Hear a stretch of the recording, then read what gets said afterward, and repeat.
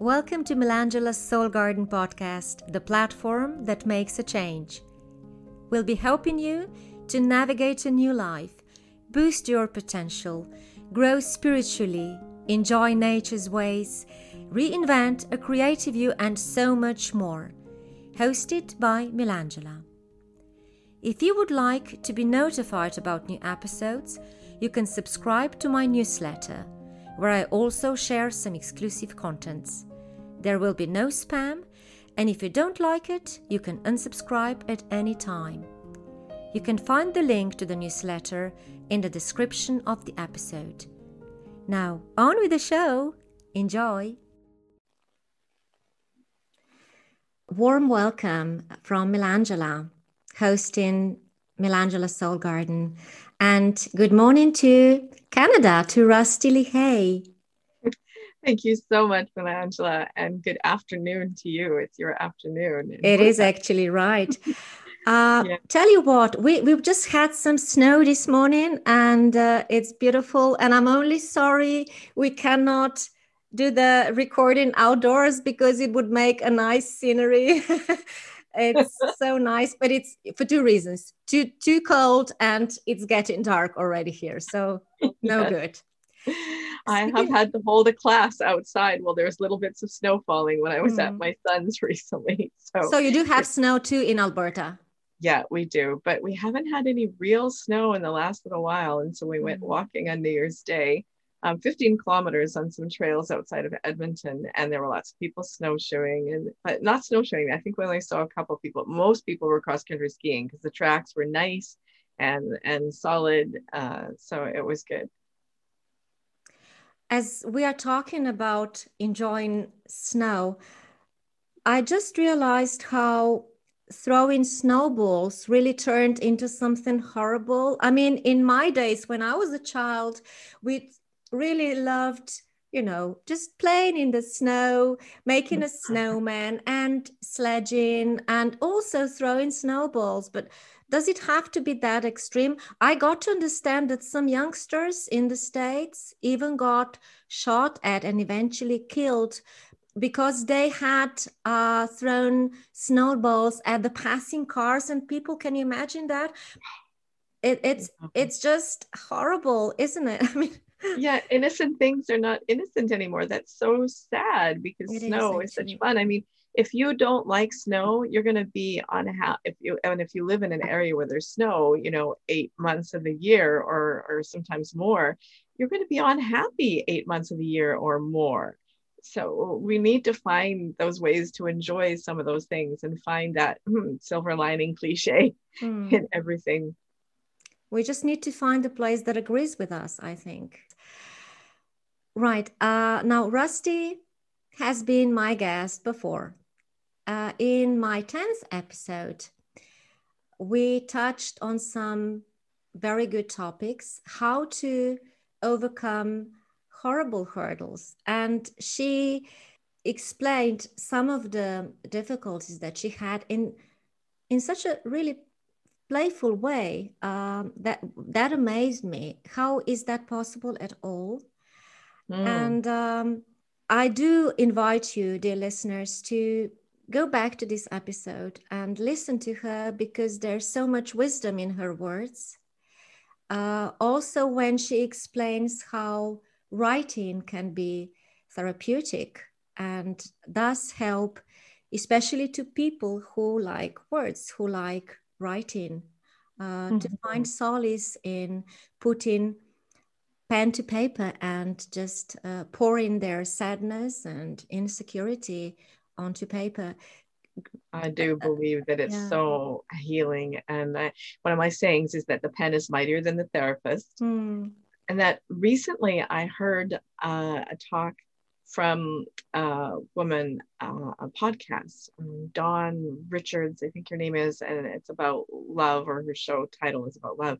But she was talking with someone about how the vibration of the pen on the paper is what releases the endorphins in our brain. And I need to find the science so I can quote the science, but I found that very intriguing and also very validating for what I'm saying about how the pen is mightier than the therapist. Mm-hmm. And I wrote myself through so many tough moments in life. I wrote a 40-page journey called The Odyssey of a Lump when I discovered a breast lump in 2003. That there's lots of laughter in there because there was one part, like I formed a contentment circle. And the contentment circle was my own little invention of 5 or 6 friends and some of their partners that we were all foodies. We were all into healthy food, healthy living. And every night before a chemotherapy session, we would get together and have a potluck of all this amazing food. And we would laugh and laugh and laugh. And one of my friend's husbands, Scott, is so funny. He can make anyone laugh about anything. And so jumping ahead to the latter part of the story, when I was complaining in a good-natured kind of way to my surgeon about how one nipple was higher than the other, because when they removed the lump, it was like a breast lift, right?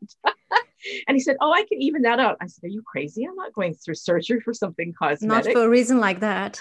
No, but my friend Scott said, "Well, if you need any extra tissue to even things out, I got some extra in my butt." Yes, I know stories like that myself. I know. And it's just, it's a sign of a good friend and a sense of humor and laughter. If you have a hard time finding things to laugh about when you're going through something on your own, find one of those friends. Borrow somebody's husband, like Margaret's husband, Scott, to make you laugh and bring that laughter into your life. Because laughter, writing, if writing isn't your jam, find what is. Go to a comedy club, go to laughter yoga. There is laughter yoga springing up all over the world. And so you get this amazing qualities of yoga and you get laughter. I think that'd be a great combination. I couldn't agree more. Yeah. Yeah. So as you mentioned writing, let us tell our audience again. Some of them will know, of course, but not all of them. Rusty started writing early on. I think you got this trait probably after your mom. Yeah. She loved writing, and you started writing after your road tour to Mexico, wasn't it? Writing to your pen friends. Yeah. Mm. So yep. I picked up pen pals all along the way, writing, and my mother would tell me, like I would ask her, "What do I write? I don't know what to write." And she would describe things about the farm, and she gave me those first tools of writing that creative writing instructors and that I do with my students and with my Stage Street participants now, about bringing in the feelings, the senses, the sound, the taste, and all of your senses, bring those in. And when we do that on the page, it is going to attract other people to what we're writing about. And then when we write about all of that and we pair it with the psychological, the philosophical components, the memoir components, we have something more than I was born, I went to school, I got this job, I married, I had 3 children. We get something more. When we get the details, when we get the sounds and the flavors and the aromas and the senses and the feelings, when we bring those into our story, and the reader always knows if we're holding something back. Isn't she amazing? But listen up, I have something else to tell you. This beautiful lady was told by the principal that he or she, I don't know, advised her not to register at a university for the reason of not being clever enough to pass some of the science exams. But tell you what, not only did she do that, she put herself on the Dean's list and graduated with distinction. Now, isn't that something? To learn, I wouldn't say learn, but you were courageous and clever enough in your special way to not listen to the words and to just go for life. You're right. And yet there's more to it than that, because I think that resilience is a part of it. And it wasn't that I was clever enough. It was that I was stubborn enough to go ahead to prove them wrong, maybe to do it anyway. And even while I was doing it anyway, I still didn't believe in myself. It took a very wise college student life counselor to to parrot back to me, what kind of grades are you getting? To really hear that I am smart. Now, what would happen if I actually did all the work ahead of time instead of just, you know, the night before, instead of just like opening a book and picking out a quote and making it work in an essay? I started doing the work, but it was a journey to get to that point. Now, Tom Bilyeu, who has an amazing YouTube channel, Impact Theory, he had on, well, he has on several guests that inspire me, but he often talks about how him and his wife, Lisa, do not want to have children because he knows that hardships and some of these wrongs that teachers do, or some of these mistakes that we make as parents, are what gives a person strength, resilience, and ability to really push in life and not just be a couch potato, have everything handed to them, the saying of born with a silver spoon in your mouth. And so he doesn't want to have children because he doesn't believe that he would be able to let them experience some of these things in order to have a stronger character. And he believes that we do need to have some of these challenges to have a stronger character. So what is the difference between two twins, like twins, and they both have the same abusive father, and one ends up being abusive and on the street, and one ends up being a philanthropist? It's choice, really. It is choice. They both had the same experiences. They both have the same intelligence levels. It's really about choice in what we do. That is where our power is, choosing to not be a victim, and take out the word not, refusing to be a victim, and saying, I can be what I want to be. And it's never too late to be what I'm meant to be. Making choices. You mentioned that in our first interview, and you so brilliantly underlined that not making a choice is also making a choice. And that's horrible. Just being passive, staying in the toxic relationship or environment and doing nothing is unfortunately also a choice that you are making. Well, there were some tough choices along my journey too. When I was first diagnosed with breast cancer, I was shocked. How old were you at the time? I was 43, so I was young for it by statistic standards. I was eating organic foods 90% of the time. I was eating low fat, was still one of the healthier things to do. A low sugar intake. I was exercising 7 days a week with some yoga, some stretching.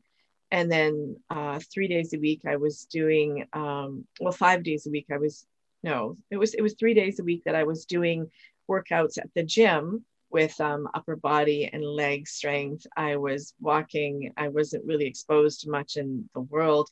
I was living a very sheltered life. And that was, I believe, the trigger that led to the breast cancer. I'm going to say something very controversial now. Is that all right? Absolutely right. I believe that breast cancer is a societally acceptable divorce and the ultimate suicide. Or you can say it the other way around, the ultimate divorce and the societally acceptable suicide. Because I needed to be out of that relationship that I was in. I had passively let him rule the roost, in that I kept him comfortable to keep the peace. Because whenever I wanted to do something outside of the home, he was a good man. He was a good man in many ways. Whenever I wanted to do something outside of the home, he was stressed and he was reclusive and needed his own sanctuary. And when I wanted to have some people in for dinner, that only happened 3 times, because just the discomfort I felt from his discomfort of having somebody in his space. So when I was diagnosed, total shock, but I totally believed in my body to be able to recover from this. I started doing research. I asked some people in my contentment circle to do some extra research when I couldn't do it all by myself. I probably read over 40 books, tons of research on the internet. And when I was told that I needed to do radiation if I wanted to do only a lumpectomy, then I thought, well, no, because all of my research and all of my traditional Chinese medicine and my alternative healers chiropractor that was into alternative healing, my naturopath, my traditional Chinese medicine acupuncturist, and herbalist. They all said that you can recover from chemotherapy as if you've never had it. But radiation is a different thing. Radiation is something that is there to ease people's pain. It's really good if you're in the end stages of something and there's so much pain, it can give you a better quality of life doing those end stages. But they all felt that I didn't need it. The research that I read didn't need it. But being a person who questions and sometimes has a hard time trusting my own inner authority, I reached out to my whole broad circle and I said, does anybody know a radiation technologist or a radiologist that is outside of our own Alberta healthcare system? Turns out that one of my professors' sister-in-law in Colorado was a radiologist who had breast cancer herself. I had to then fight for my files, my medical files and records, and say, I have a right to those. And then I copied them and sent them off to her. And she looked at it and she said, you don't need radiation. And I went, that's what I thought too. But in order to be able to have the lumpectomy, I lied. I lied to the surgeon on the day of surgery because I had to sign the form saying that I was going to do radiation in order to have the lumpectomy. And so I lied on the day of surgery. And before surgery, I had to have the 4 little tattoo dots. So I have I have 4 tattoos, one here, one on my belly, and one on each side, just where the bra strap lies, because they needed to have me measured to where they were going to aim the radiation beams. I call radiation the sunny side of the atom. And on the day of surgery, when I did that, I did it just totally clear conscience, because this is my body. I'd done my research. I made my own choices. When I went back for the checkup to the surgeon, he said, so when's your first appointment? I said, I'm not doing radiation. He was livid, to say it politely. He was livid. And he said, well, this is my body. And he said, you're going to die. You're risking your life. I went, no, I'm fine. So here we are 18 years later. It'll be 18 years in June of this year. I am still here and doing great. Good to hear that. And you look it. I mean, you're just... Thank you. Thank you. Thank you very much. The other thing that I found out in all of my research was an amazing book by Ingrid Neiman, and her last name is Naiman. She has a book called Cancer Salves, The Botanical Approach to Surgery. There's amazing recipes in there of different recipes to pull out different types of cancer for different areas of the body that will remove cancer without the scalpel, without anesthetic. It's a bit messy, but these recipes, when doctors were working with these in the 1950s, before radiation and chemotherapy became the thing, the salves and these different recipes would attack cancer cells in a petri dish, but do nothing to the normal cells. All of these ingredients were on your corner drugstore shelves, available until chemotherapy and radiation became the dominant form of treatment. So it makes one wonder. Ingrid Neiman researched these recipes from all over the world, some from, oh my goodness, I can't remember her, Hildegard von Bingen, a saint named Saint Hildegard von Bingen. And she has amazing music. Go and listen to her music. There's amazing music from her that she composed in the catacombs. She also kept recipes of salves. And so some of her recipes, I think she's from the 1200s. I'm not sure about that. I wish I remember right now. But some of her recipes are in Ingrid Neiman's book. So Ingrid Neiman searched long and hard and put all these recipes together. So sorry to interrupt, I would imagine that we are talking herbal medicine here, or? Yes, herbal. Yes, yeah. Herbal, definitely herbal. You know, like there's, the book is in storage right now because I haven't put everything back after traveling for a while. If I had known about that book before surgery, I would not have done surgery. I only found it out after. In my case, I was blessed with the whole lot, radiography and chemo, and I had 2 surgeries. It just was meant to be that way, but I have learned out that the scalpel and the medication as such are not critical when it comes to healing. Not in my case. It's if only I knew back then what I know now. Exactly. Very was not true. Meant. I had to expand in a different way, apparently. Yes, we all have our path, and we're on that for a reason. I mean, there's the two most fantastic days are when you're born and when you figure out your why, your passion, why you're born. And those are amazing days. And if we're not searching for that amazing reason why we're born, I think that that's linked to the choice to be able to shorten those windows of regret or sadness or how we've been touched by maybe unfortunate incidents. When we can be on a path to choose our why, that makes our life magical. When we find our why, it's even more magical. So that's the choice that I think we all need to make, coupled with refusing to be a victim.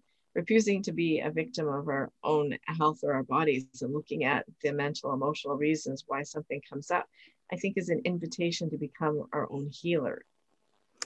And you, in our first interview, you mentioned your sister playing an important part in you taking that very critical first step in sort of finding a new corner, a new angle to look from, to look onto your life. Mm-hmm. And despite of the two of you being pressed for time because you had to go someplace, she made you sit down and do something. Can you please tell us again what it was? Oh, that is a good story, isn't it? I hate being late. It's one of the rare things in life where I'll actually say the word hate because it's a strong word, but I really despise being late for anything. She said, I've got the car, I've got the keys. We're not leaving until you sit down and write all the ways you were at fault in making your marriage fail. I said some not nice things back to her at that moment. She said, we're not going until you do it. And so I grumbled and I sat down and I wrote. And it's not an easy thing to do, to look at yourself that closely and to not allow yourself any blame. And to also not be overcome with regret or shame when you do allow yourself to look at how I've been a part of every interaction in my life. And every interaction is put there for me to learn something and learning. So now I do workshops specifically geared to that, to making peace with the past by writing compassion into the past, by doing specific exercises for how we can look at things with a different lens. We can invite healing into those past moments. There are some people that say it's never too late to have a happy childhood. I totally believe that, because we can go back and we can do what my sister has for tools in her toolbox that she uses with people all the time. She guides them through a video process. Another person that I recently talked to was amazing. She was just absolutely so much fun, that she was speaking about how our little recording machines from 0 to 7. Well, my sister says that too. But we don't have the video editing software then. And my sister does. She teaches people how to edit the videos that we recorded from 0 to 7 so that we can have that happy childhood, whatever age we're at now. And part of it is just redoing those things. You can redo them with meditation, with imagination, with going back and choosing a different parent or a different sibling or a different teacher, and playing it out like a movie with all the special effects that you want to imagine, and really make it real in your mind. And my sister does this so well with her clients. She really needs to be on your show. She can do some of this. Oh, I'm looking forward to having her for some time now. Yes, we're going to get her on your show for sure. Great, thank you. For sure. But then through that one exercise that Virginia sat me down and made me do, I then developed all these other exercises that I'm going to be doing in future workshops that have worked so well in the past. I'm also adding something, Angela, that I just had the idea of this morning, thanks to you, is that I am going to be offering once a month or once every 2 months, I haven't quite decided yet, workshops for those people who have dealt with cancer in some way, and be able to do some of these exercises. I'm going to apply them from the way that I've done them into that specific experience, and also some of the ways that I have written about my own cancer experience. I have over 3,000 poems, and a lot of them are from that year's experience of dealing with cancer. And then also then the process of leaving the relationship that I realized was a large part of how cancer visited me. It was a call to come back to myself, because he was so reclusive. And when we did the contentment circles, he was so afraid. When I was diagnosed with cancer, he was the one that cried. I didn't. He was breaking down with his fear and his love for me. I mean, I never doubted his love for me, but having to live life his way so that he was comfortable was a slow death for all that was natural in me.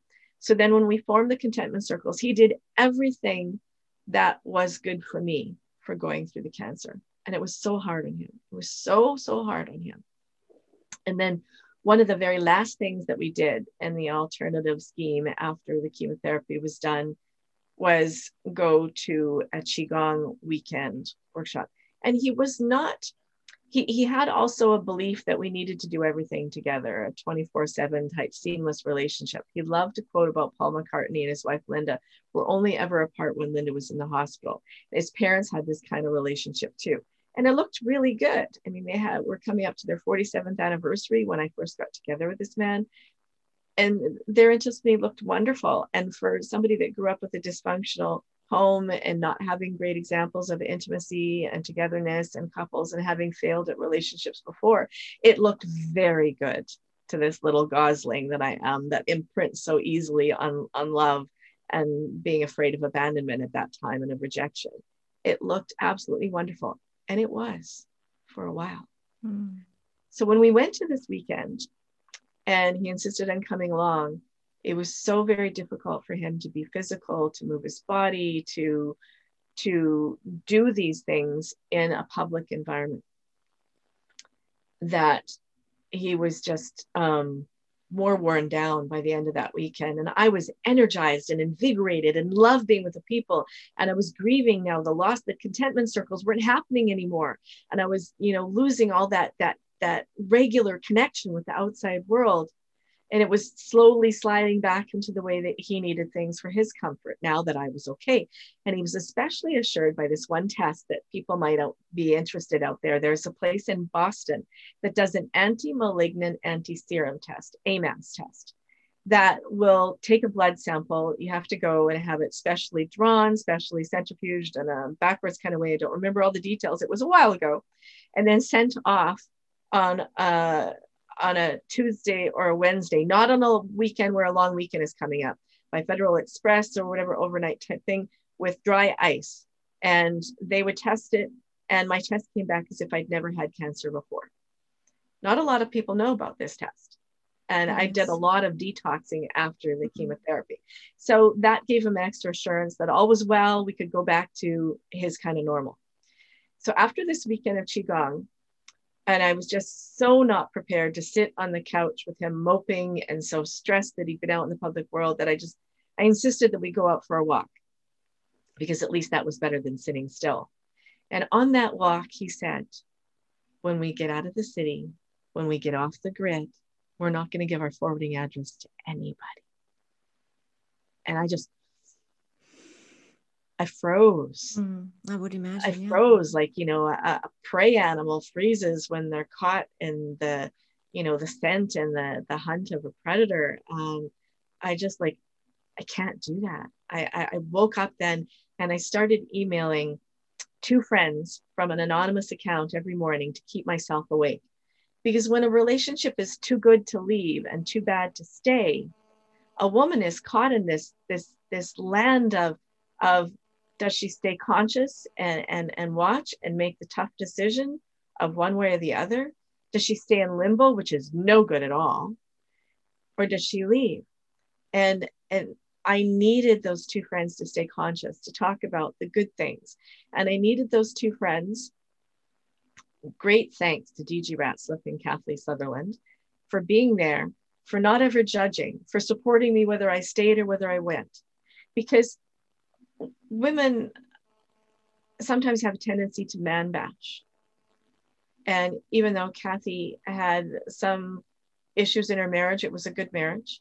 DG was single, but they both could just hear me and just listen and just be there for me.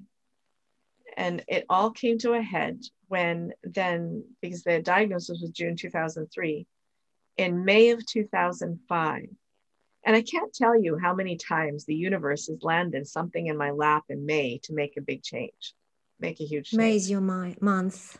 Yeah, May is my month. May of 2005, my mother died. I hadn't seen my mother except for once in almost 10 years. I had been cut off from my lovely sister, Virginia, for that time period as well, largely due to the man that I was living with, because his own family were too much energy drain for him sometimes. And so using little things from my past to make subtle comments that kind of guided me into needing to cut off from them. And my mother telling me to keep my mouth shut, or because I was destroying someone's marriage. And my sister saying something to me that triggered my mother's brainwashing me when I was 10 years old. Don't trust her, she'll convert you. Don't trust her, she'll convert you. All of that and other subtle little things along the way gave this man the words that I don't think he consciously used, because I really think it was just that he was just really reclusive and needed his own space so much. And that he was also protective of his space, but protective of me, that all of this got mixed up into a need to protect me. And because I was afraid of abandonment and rejection, I allowed it. Let's keep that in the forefront. I allowed this. He's not a bad man. He's a good man. I allowed it. I allowed it through my own. Yeah. The pattern was not broken. The pattern of abuse and basically the toxic environment just repeated itself in your marriage years as well. Mm-hmm. Because he was very similar to my mother. And so I look at this as a gift from the universe to help me for once and for all be able to accept my mother as she was, although that came too late. And then out of some stupid resentment and promise, false something that I still haven't, I've got it in words in my writing, but right now I'm stumbling for the words to explain how I had promised that I wasn't going to go to my mother's funeral, because why would I go to my mother's funeral when she was part of the abuse by denying it? And so I missed my mother's internment to keep him comfortable, to honor that promise I'd made to him, but not really ever to myself. But I got together with my sister to have our own farewell. And I'm ever so grateful that she did not hold it against me that I hadn't been talking to her for these almost a decade, these years. And she said, yes. I'd given up my car about 5 or 6 years earlier. And so if I couldn't walk or bike or bus to something, then I just didn't go. But I chose this trail that was outside of Edmonton. And there was this one outing that I kind of had to fight for, because they said, I need to go to a poetry group, because just like you need an extra spot in the gym to help you lift weights, I need a group to help me, put words on the page and make my writing better. And I fought for that. And I fought for that. And I fought for that. And even every time I went to the writing group, where sometimes I had to borrow his parents' car because his truck was never available. I couldn't drive the truck. That I would borrow his car then occasionally for that. That was the one thing that I did that was separate from him, other than I had some work where I did some writing and admin for Goldsmith. When I wanted to go meet my sister for this outing, I think that him and his parents were starting to feel that I was starting to spread my wings. Mm-hmm. And they wanted to keep everything like so tight. And they said, well, why don't you invite your sister here for tea instead? And I don't know where it came from, because I usually don't think of the right thing to say until days after. Mm-hmm. And then it, you know, if it's a joke, it's just cheesy. If it's a comeback from somebody teasing, it's just cheesy. But in that moment, I don't know where I grew a spine, but I did. And I said, if you're not comfortable with me taking the car, I'll rent one. And they backpedaled so fast because they must have seen or experienced how tightly they were holding on. I think they all made space for me in their lives, in their reclusive little quiet lives, because they wanted to hitch a ride on my butterfly wings, but they just couldn't. The democracy of the three of them being comfortable with a quiet, ritualistic life just won out. Partly because they kept the peace, partly because they blended and merged, partly because I loved being loved unconditionally. Mm-hmm. That it was, and near the end of that relationship, I was so angry, volatile towards his mother. Because if she hadn't set up that kind of relationship with her husband, she needed other women friendships so much that I started to feel drained by her and her son. Oh my goodness. And I used to treasure her hugs. I wrote a poem about her bone deep hugs, how wonderful they were. When near the end, I would like put a barrier between me and her. I would kind of run and hide from her when she was coming down the stairs, because we lived in the basement suite of their house. He'd never moved away from them. And the beginning of our relationship, when he was coming to visit me, he would like cry and be so stressed that he wasn't in his own home where his own routines were. So at the end, when she would come to hug me, and I didn't understand why I was so angry. I only understood it later after I left. After I left, I realized that if she had gotten some of her friendship needs met outside of the marriage, he wouldn't have had that example to say, this is the only way to do relationships. Mm. The smartest men, Angela, the smartest men allow and support and facilitate and invite and make it possible for their women to go out and have friendships with their other women. Right. They make it possible. They insist even. It's so important that we have our other friendships. We figure out things about ourselves. We bring things back. The richest relationships have things where they can go separate ways and they can come back together, and share those learned experiences that they learned outside of the relationship, and they make the relationship bigger and richer. And these are just such wise words and such an incredible piece of advice, because you see, for some time early on, I used to be a bit like that. I mean, I used to be different in that I was so much in love with my husband early on that I just did not want to go anywhere. I was waiting for him to come from work so that we could have this hour or 2 or 3 together.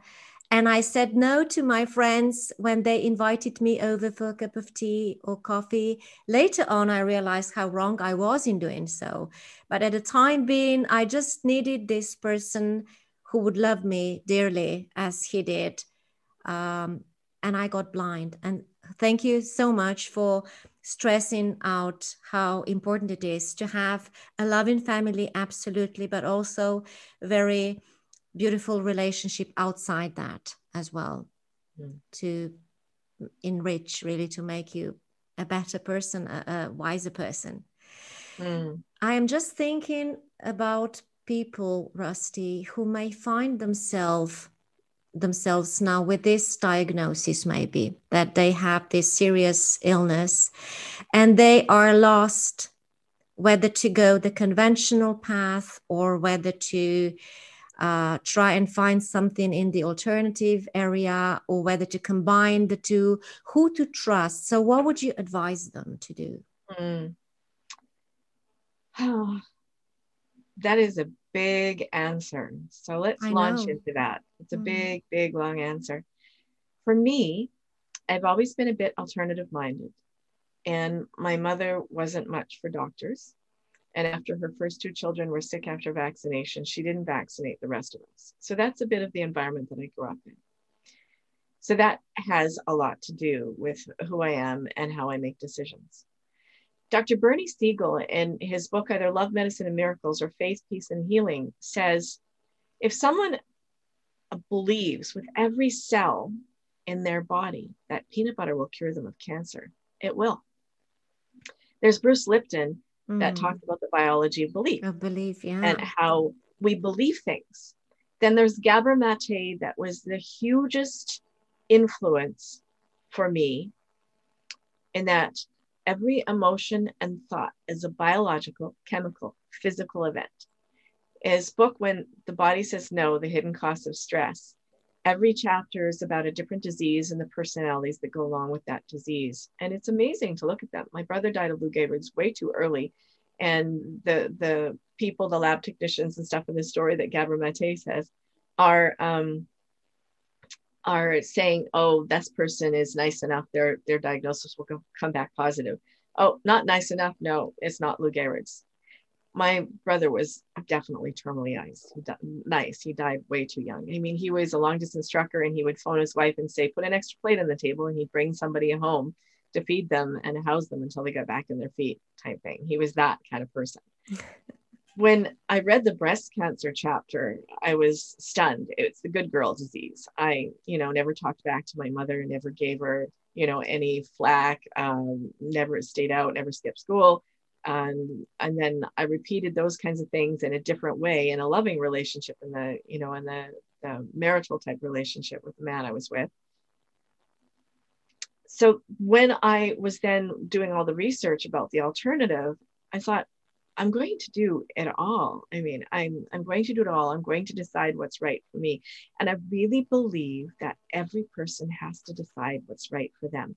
For some, the conventional way is the right way all the way to the bank. Just like right now, we're polarized about the vaccine with COVID. Some people are definitely vaccine and are horrified that I'm not going to do it. I respect where they're at. Because again, I think it's the biology of belief that's playing here, is that if you believe that, and I think the people that are having the adverse reactions to the COVID vaccine are the people that are doing it because they're afraid, not necessarily because they believe in it, but they're afraid, they don't know what to believe. And so when you don't totally believe in it, and there's no science behind this, this is only my poor little uneducated opinion. I'm not a scientist, I'm not a medical practitioner at all. I just know my own story, and I know my own philosophies. And so the other thing that I tell people if they're diagnosed with cancer is that cancer is a bit like a slot machine, a Las Vegas machine disease. And so is the cure. So, the strawberries, when you get the row of strawberries, and that's like a win, and you pull that one arm banded down in the Las Vegas slot machine, and you win big. Well, strawberries are top antioxidant. So add as many strawberries to your life as possible, while you take away as many bullets or risk factors as possible. So remove all electronics from your bedroom. That's pretty easy. Get used to not having electronics in your bedroom. Don't take your phone to bed. It's such a pivotal one. I have a solar powered light that then every morning I go and I put in the sun. And then at night when I want to read, I can put it by my bedside and read. And when the solar battery dies, that's the end of my reading at night time. Sign for you to call it the night. Go to sleep. Remove, chemicals from your home for cleaning. Look into, there's several different ways to clean with natural materials these days. Like there's pink stuff. Even Costco, I think, sells pink stuff. It's amazing stuff. It's called pink stuff. It's pink and it's stuff.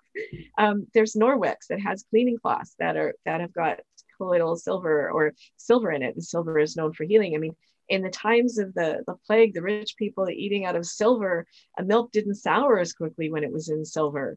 There's things that science that we've forgotten, or that we've been burying them because the pharmaceutical companies have so much influence.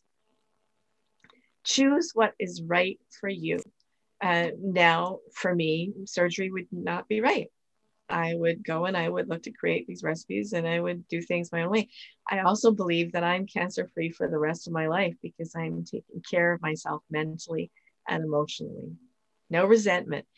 If you're going to choose over resentment or guilt, choose guilt, because guilt you get over with. Resentment is something that I believe causes disease. I resented myself, and I resented the man that I was with for closing down my life. But resentment is quiet, insidious, and sneaky. So basically, really we are talking emotions here, rather than anything else being the reason, and probably also the last trigger that gets us ill. In your case, it was divorce and marriage. In my case, it was another relationship. So, but it's always emotional things. We get caught in this tricky web, and we cannot find the way out of it for some reason. For as long as we are willing to open our eyes to alternative things and to the wise words from people around us. Yeah. I just remember how at a certain point I just, was not willing to listen to anyone. They were coming on strong on me.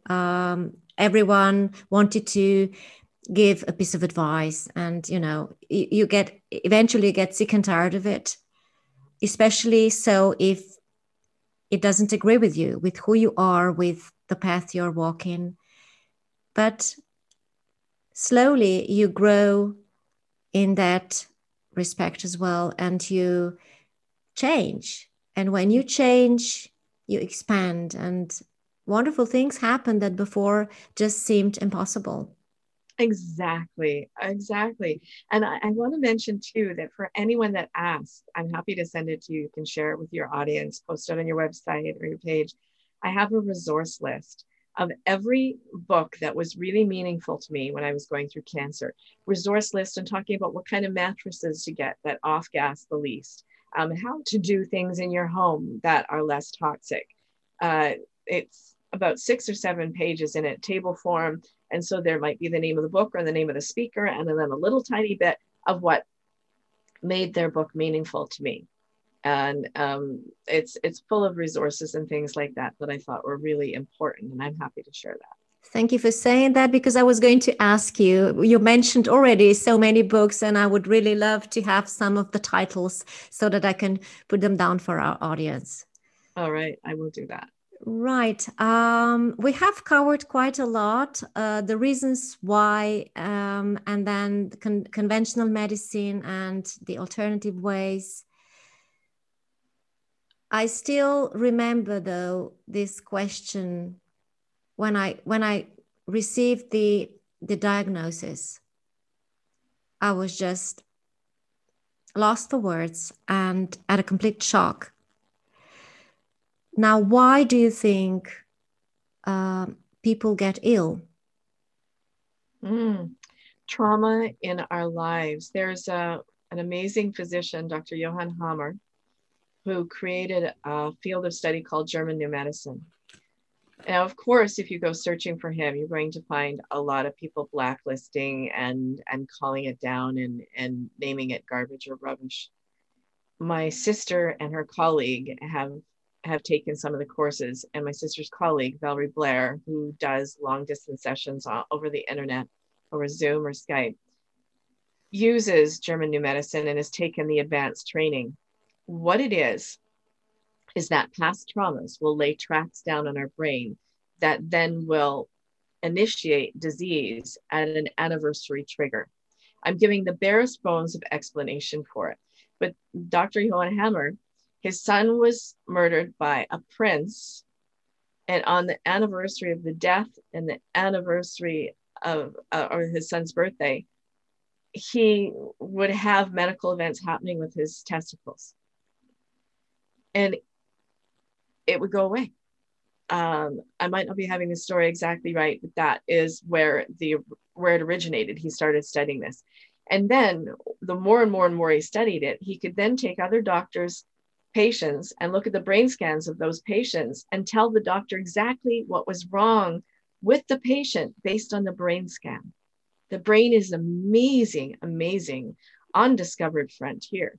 Dr. Daniel Amen in his Change Your Brain, Change Your Life, Dr. Norman Doidge in The Brain That Changes Itself, and Dr. Johann Hammer, I mean, study those men and their writings, and you will be amazed at what you find out about the causes, the diseases, and the ways to heal illnesses and maladies in our life by tapping into the power of the brain. There's another book by Barbara Hoverman Debeen that's on my list because I read that one years ago.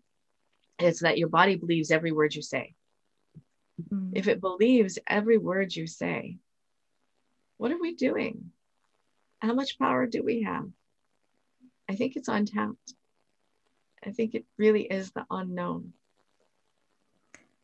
And I think we also need to mention the role of the heart. And Gregg Braden also talks about this connection and how clever and brilliant our heart is. I think it takes, I'm not very good with numbers, but I think it takes, I don't know, 30 seconds or so for the heart to know whether to be friends with someone or not. It knows and it goes a long way back to the times when this human being seeing the cave was figuring out whether to go in the cave or not. And then the heart went searching for him and said, no good. There's a lion in there. Beware. So the heart is very clever. And I was just thinking, what is really going on when you fall in love? I'm very romantic. And I thought, but it's actually basically down to physics and chemistry, for crying out loud. It's the heart and it's the electromagnetic waves going out to this man and coming back to me, and they're happy. So this is what's going on. And it's, so what I'm saying is the connection between the heart, which is also very clever, and then of course the mind and the conversation these two are having, all of it is important and unfortunately hidden to us. Unless we, I don't know. When I say open your heart, I don't mean to get vulnerable in that very sense, but to allow your heart to do some of the jobs for you. Because it knows how to. Yes, the way I understand it, at least. I may be wrong, but this is how I see things. All right, Rusty, maybe your last words to our listeners.